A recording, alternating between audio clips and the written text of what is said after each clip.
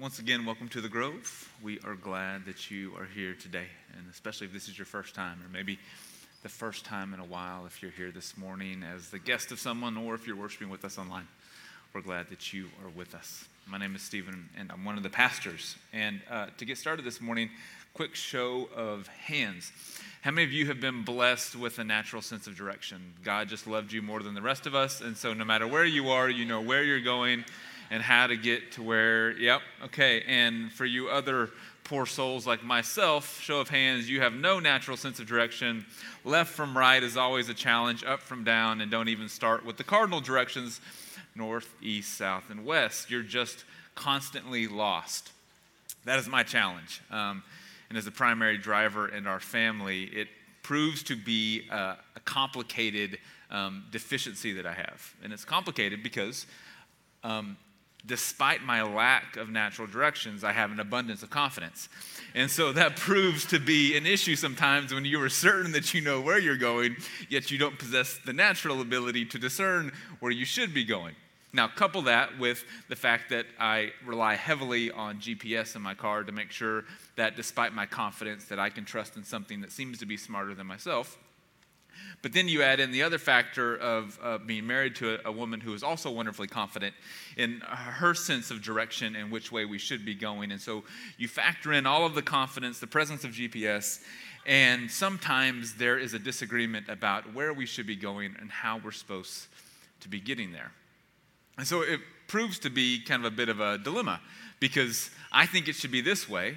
And I'm so confident that it's this way that I'm more confident in my sense of direction than I am in the GPS. And I'm like, no, Google Maps doesn't actually know where it's going. It's going to have me turn left across 5 lanes of traffic, so I can't go that way. And she's like, no, you're going in the opposite direction. You need to turn around. It's quicker if you. And so we end up in this kind of continual discussion about who's right and how to get where you want to go.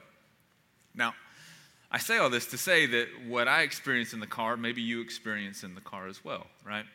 There's always a tug of war, whether it's with you and your phone, or you and a friend, or you and your spouse, or maybe even you starting to have like teenage children who are learning to drive. And this is the perfect example of how a little bit of information is dangerous. They're in the back seats telling everybody all the ways that everything that they're doing is wrong because they've been in driver's ed for a hot 4 hours, and now they're the expert on how to drive. Yeah, there's all of these voices kind of fighting for control as to which is the right way to go.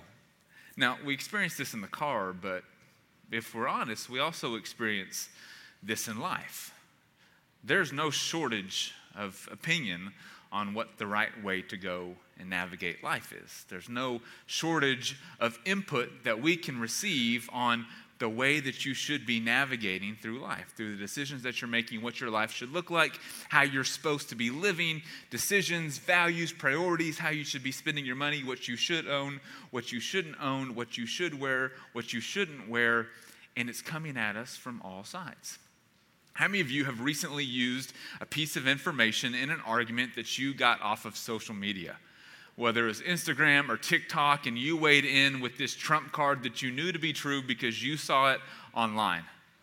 I'm not the only one, be honest, this morning, right? We do this. We see something on an Instagram clip or somebody in a 6-second TikTok or something that came across our news feed, and we're like, that's right, just because it happens to align with what we believe.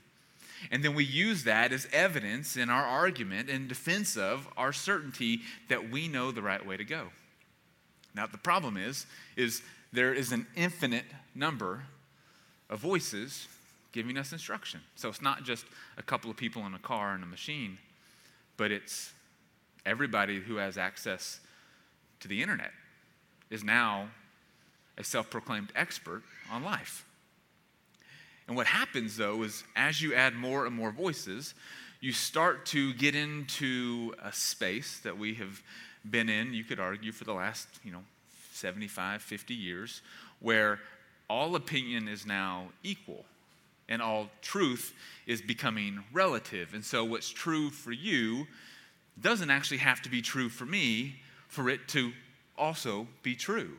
And so I can have my truth, you can have your truth, And that can look different than 1,000 or 1,000,000 other people's truths, because truth is now relative. There's no absolute truth. There's no one clear right way to go. Now, some of this is natural because we are starting to recognize some of the limitations of our own perspectives and our own background and our own history. And so kind of the emergence of a more pluralistic world where we're exposed to more and more ideas has started to cause us to maybe hold a little bit more loosely some of the ideals that maybe we've held or been given or passed down to us. Some of that's understandable and natural. But when you get to a place where you don't know where to turn or where to go or who to listen to, it can be really, really challenging. Now, this doesn't matter ultimately when you're trying to figure out how to navigate somewhere in the city or in a new place that you've never been before, or what's the best way to prepare pasta, or whatever it may be that you're trying to navigate via social media. But when it comes to our life, and when it comes to the intersection of our life and our faith, it really matters. When we find ourselves in difficult moments when it feels like the bottom has dropped out, when everything that we thought to be certain and true no longer seems to hold, when we're left with questions that feel unanswerable, now where we turn for truth actually matters. It's important because what we hold to be true guides what we believe. And as it guides what we believe, it informs our values. It informs our choices and our decisions. And so very tangibly, it matters and impacts our life. That's why we have to be careful with where we are turning to and how we are searching for truth in our life. Now, as Christians, we could say, okay, well, this is easy. As Christians, we just believe kind of in the Christian version of truth. But as you may recognize, that's a really, really broad net that is being cast. And you can have totally different, almost unrecognizable belief systems about what's true and how that informs how you're supposed to live. And yet it can all still be called Christian. One of the things that we've been doing in our home recently is watching these documentaries based on some of the more fringe aspects of Christianity. I don't know if you've seen some of those that have popped up. There's that one, Shiny Happy People. Have y'all seen that one? About the Duggar family. It's like the insight, background into what's going on with the Duggar family and kind of the version of Christianity that they ascribe to and that millions of other people apparently ascribe to. And then you get into some of the tenets of what they believe, and you're like, how are we all, so to speak, wearing the same jersey? Like, that is such a different belief system than the one that I understand, being Christian. And you can go from that side to the far other side and everything in between. It's hard to know what it is that we're actually supposed to trust and what it is that we're actually supposed to believe. And thus, how are we supposed to live? Now, John Wesley, who we have been kind of digging into his teachings and the way that he kind of constructed this revivalist movement in the 1700s, 18th century. We've been digging into that the last couple of weeks in this sermon series that we're in called Roots. Because we recognize that here at the church, if we don't revisit and reclaim kind of the core essentials of what it is that we believe, it is easy to get lost in the cacophony of voices and guidance and opinions about what it means to follow after Jesus. And so we're trying to rediscover, reclaim, revitalize the essence of our faith. And the reason we're doing this is based on ultimately kind of a prediction that John Wesley made. He wasn't trying to be predictive or prophetic, I don't think. But what he talked about and what we have been looking at over the last several weeks is he says, I'm not concerned that the people called Methodists should ever cease to exist, whether in America or Europe, but rather that they would exist only as a dead sect, having the form of religion without the power. His fear would be that we could just go through the motions and it could look like church and it could look like religion, but it had lost everything that religion is supposed to be about. The essence, the essentials, the core of what it means to be a follower of Jesus Christ. And so John Wesley goes on to say that this will most certainly be the case unless they hold fast to the doctrine, to the spirit, and to the discipline with which they first set out. And that's the goal of this sermon series, rediscovering the doctrine, the spirit, and the discipline with which this Methodist Wesleyan movement first set out. And so over the last couple of weeks, we have been looking at some of those pieces that would kind of create the core and the essence of our particular kind of version of Christianity that we ascribe to, that we hold as kind of authoritative and kind of the North Star as we navigate life. And today, we're going to look at what I think helps us as we navigate life, because it forms a type of compass, so to speak. In the midst of all of the uncertainty and the kind of the labyrinth of where should we go, how should we live, who should we listen to, even within Christianity, there are tools that we can use, and some that John Wesley begins to use in his own life and in his own work that we can incorporate today. Now, John Wesley recognizes this difficulty of ascribing to a certain version of truth that we all think we know, but yet none of us can absolutely be 100% sure that what we know is certain. And he named this a couple hundred years ago. He says it this way. He says, although every man necessarily believes that every particular opinion which he holds is true, most of us feel this way. Despite our experience, high confidence, right? Low experience, high confidence, this proves to be dangerous. He says, yet can no man be assured that all his own opinions, taken together, are true. Ultimately, there needs to be a strong tenet of humility that we hold, because it is easy to overcalibrate on the certainty that everything that we hold, everything that we believe, and everything that we know is true.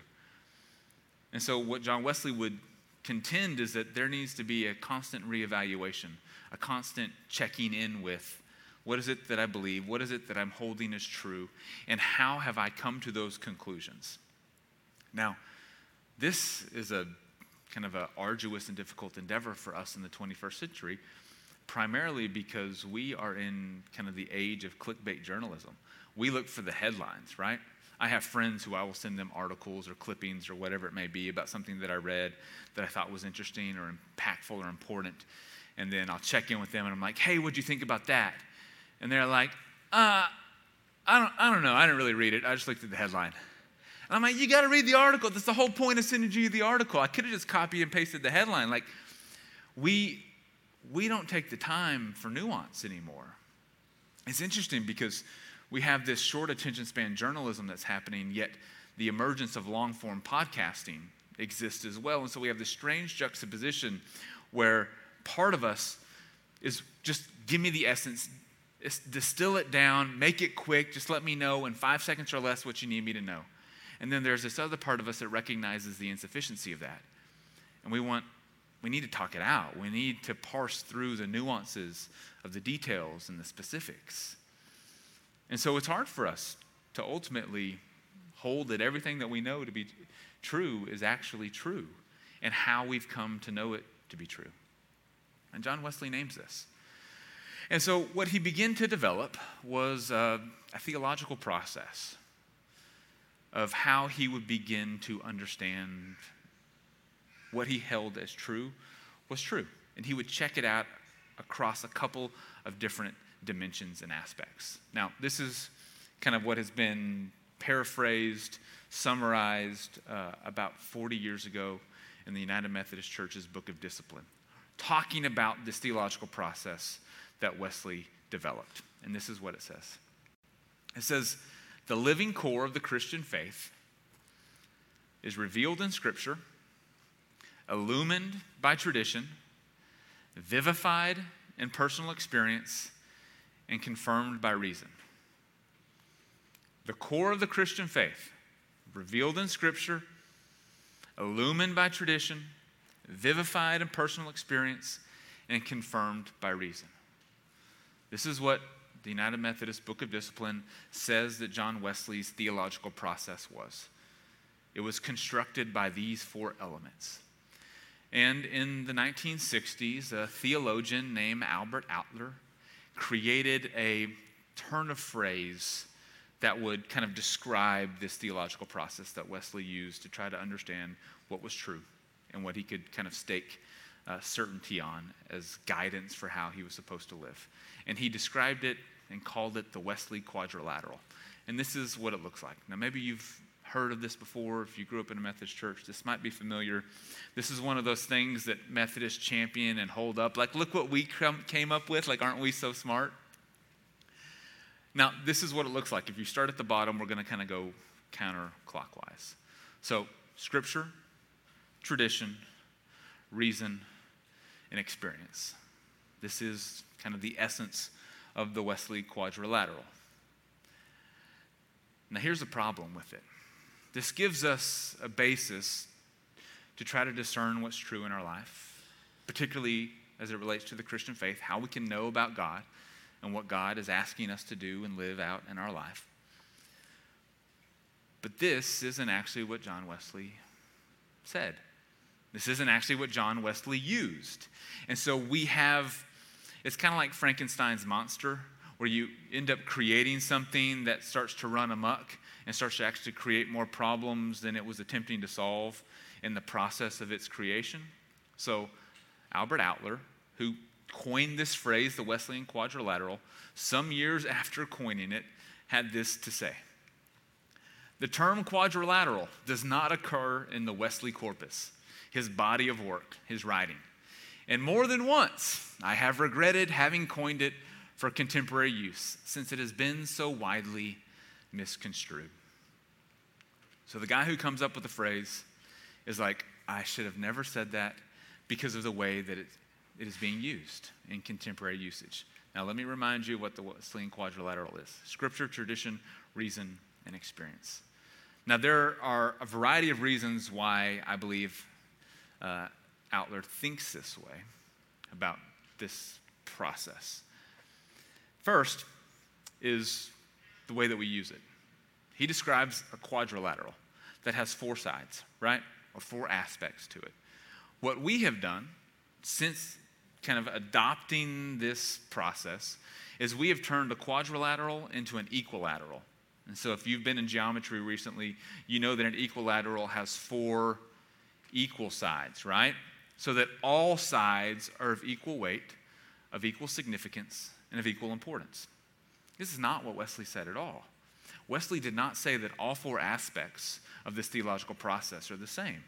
But when you treat them as the same, you start to realize how quickly you can get into trouble.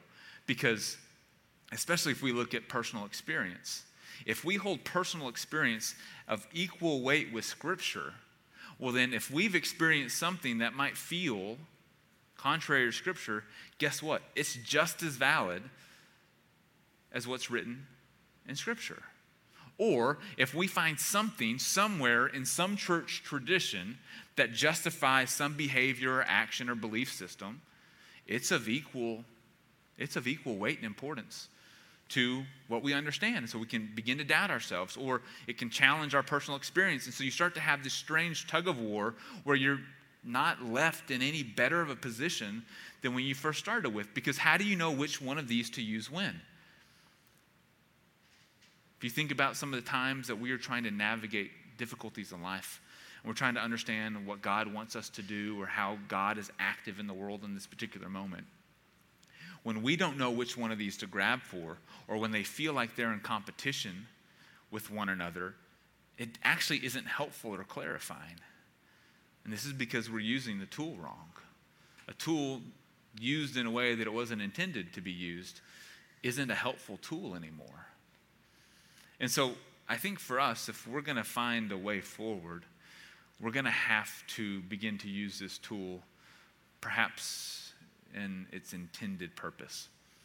And so what we're going to do is we're going to kind of talk about the way that this tool was actually used by Wesley. In the first place, we're starting with the Scripture.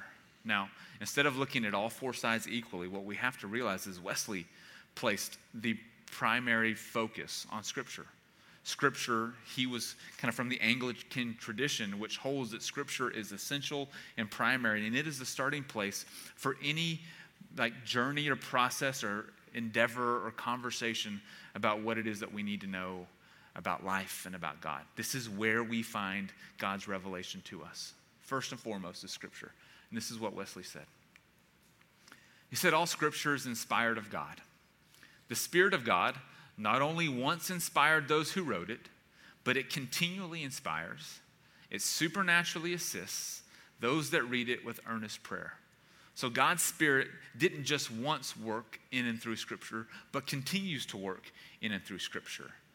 And because of that, it is so profitable for doctrine, instruction of the ignorant, for the reproof or conviction of them that are in error or sin, for the correction or amendment of whatever is amiss, and for instructing or training up the children of God in all righteousness. Now, I don't love the kind of the colloquial, the Bible is your manual for life. I think that sets a lot of us up for disappointment and failure because it doesn't answer every question. But it gives us so much of what we need to know to navigate this life, to know what we need to know about who God is, who God has created us to be, and what the relationship between us and God and us and other people is supposed to look like. It does answer those questions. Now, Scripture doesn't answer were there dinosaurs or what happened to them.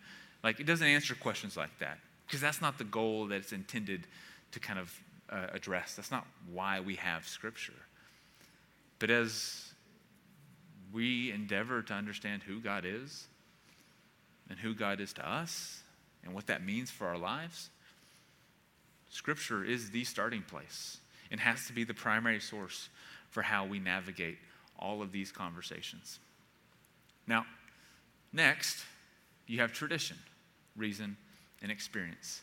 And each of these is slightly different in the way that we use them than I think the Wesley intended.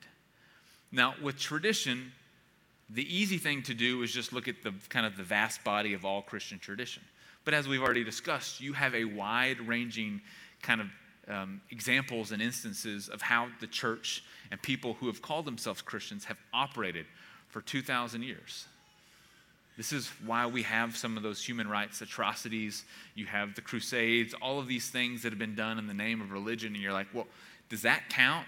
Does that get included in the scope of tradition? And Wesley would say, when I use the word tradition, I'm talking specifically about the early church tradition, the first couple of centuries of Christianity. Those early writings, the first kind of examples of the formation of the church in the first, second, third, fourth centuries. This is what Wesley means when he talks about tradition. What did the early ancient church do? What did they say? What did they believe? How did they understand the Scriptures? This is what Wesley uses to inform and kind of provide extra insight into kind of how Scripture works itself out. So he doesn't use these independently, but he uses them all in conjunction. And ultimately, the way this is supposed to work is not kind of a four-sided square, but like a four-paned window, if that makes sense. So you would look through all four of these together, but in a certain particular order. And it begins with Scripture and then moves to kind of the early church tradition. The next you have is reason.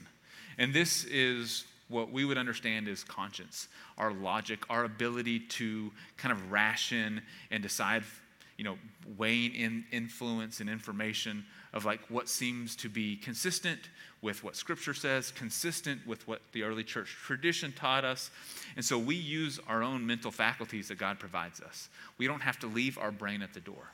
And I think this is really important because you have probably had a friend or read online or had an experience where you had an encounter or someone had an encounter with a church who required all brains to be checked at the door, right?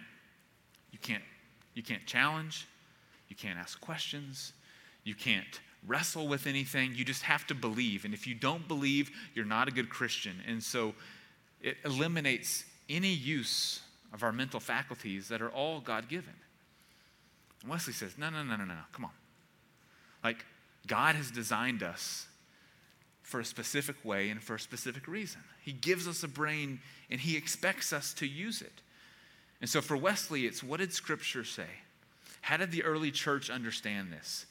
As I'm thinking about this, is what I'm thinking through and the way that I'm trying to navigate something, is it consistent with those things? And then the last is experience. And this is probably the one that's most misunderstood.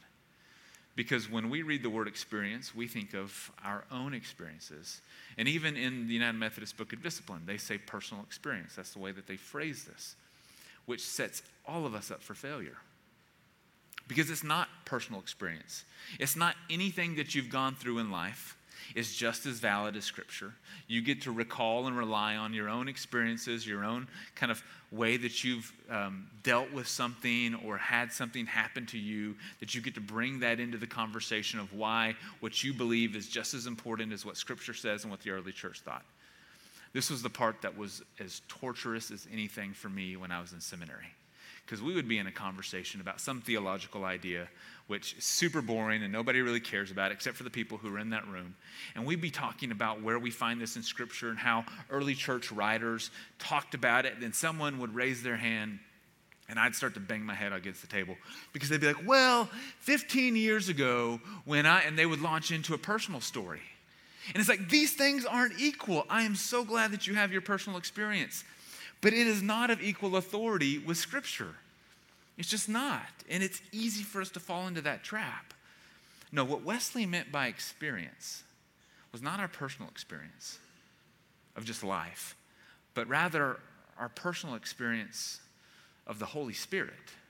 It was our experience of God at work in our life, the way that God was illumining or revealing or guiding us in relationship to our intellect, early church tradition, and Scripture.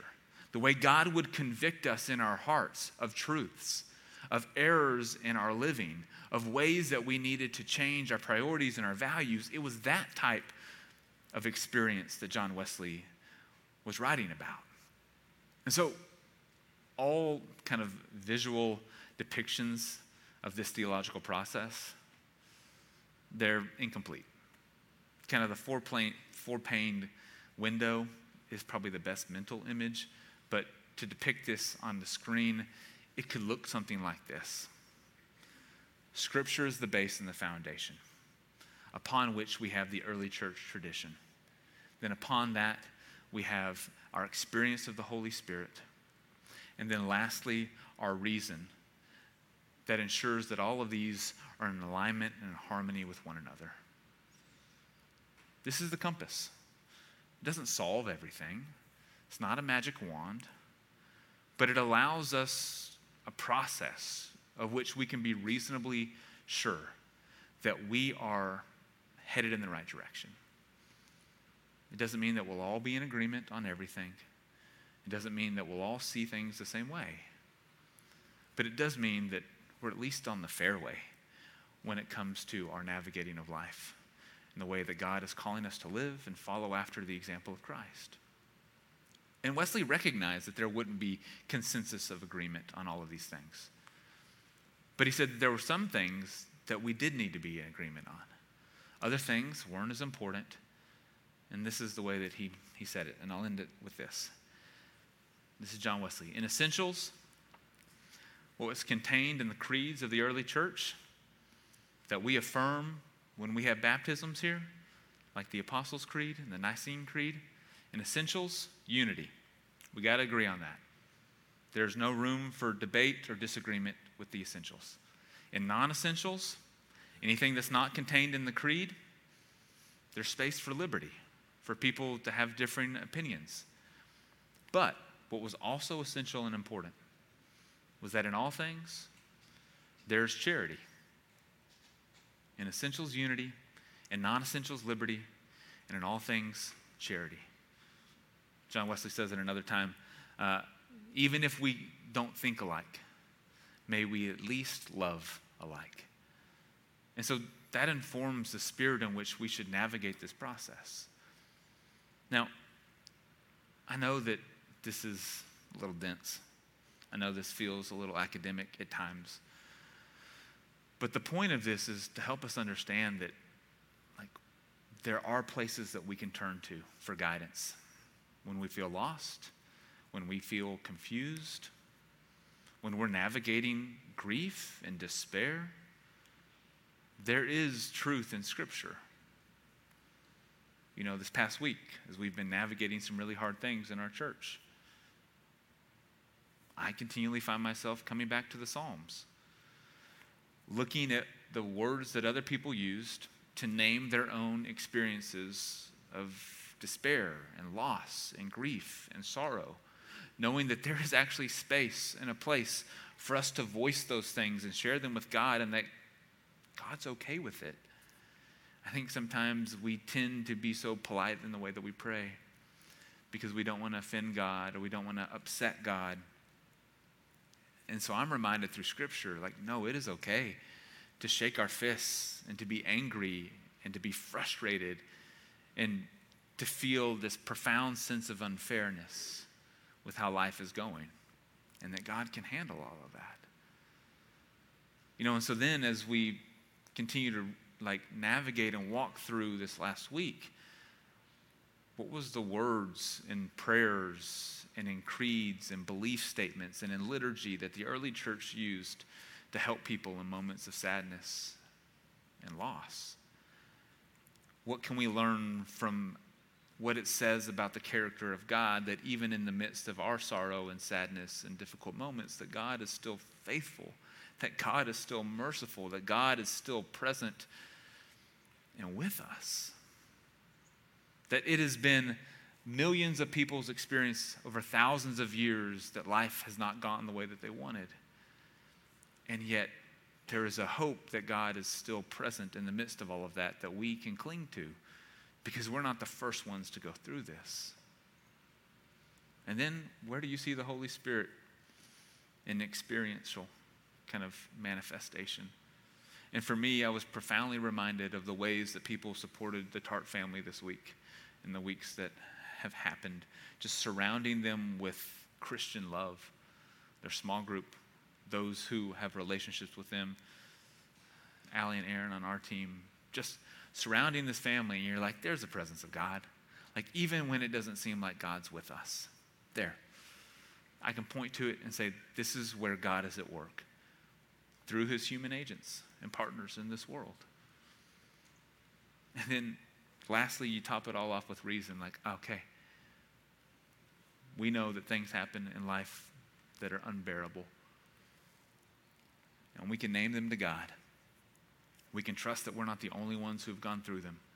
And we have the experience that we actually don't have to go through them alone. Okay. This is how we continue to move forward.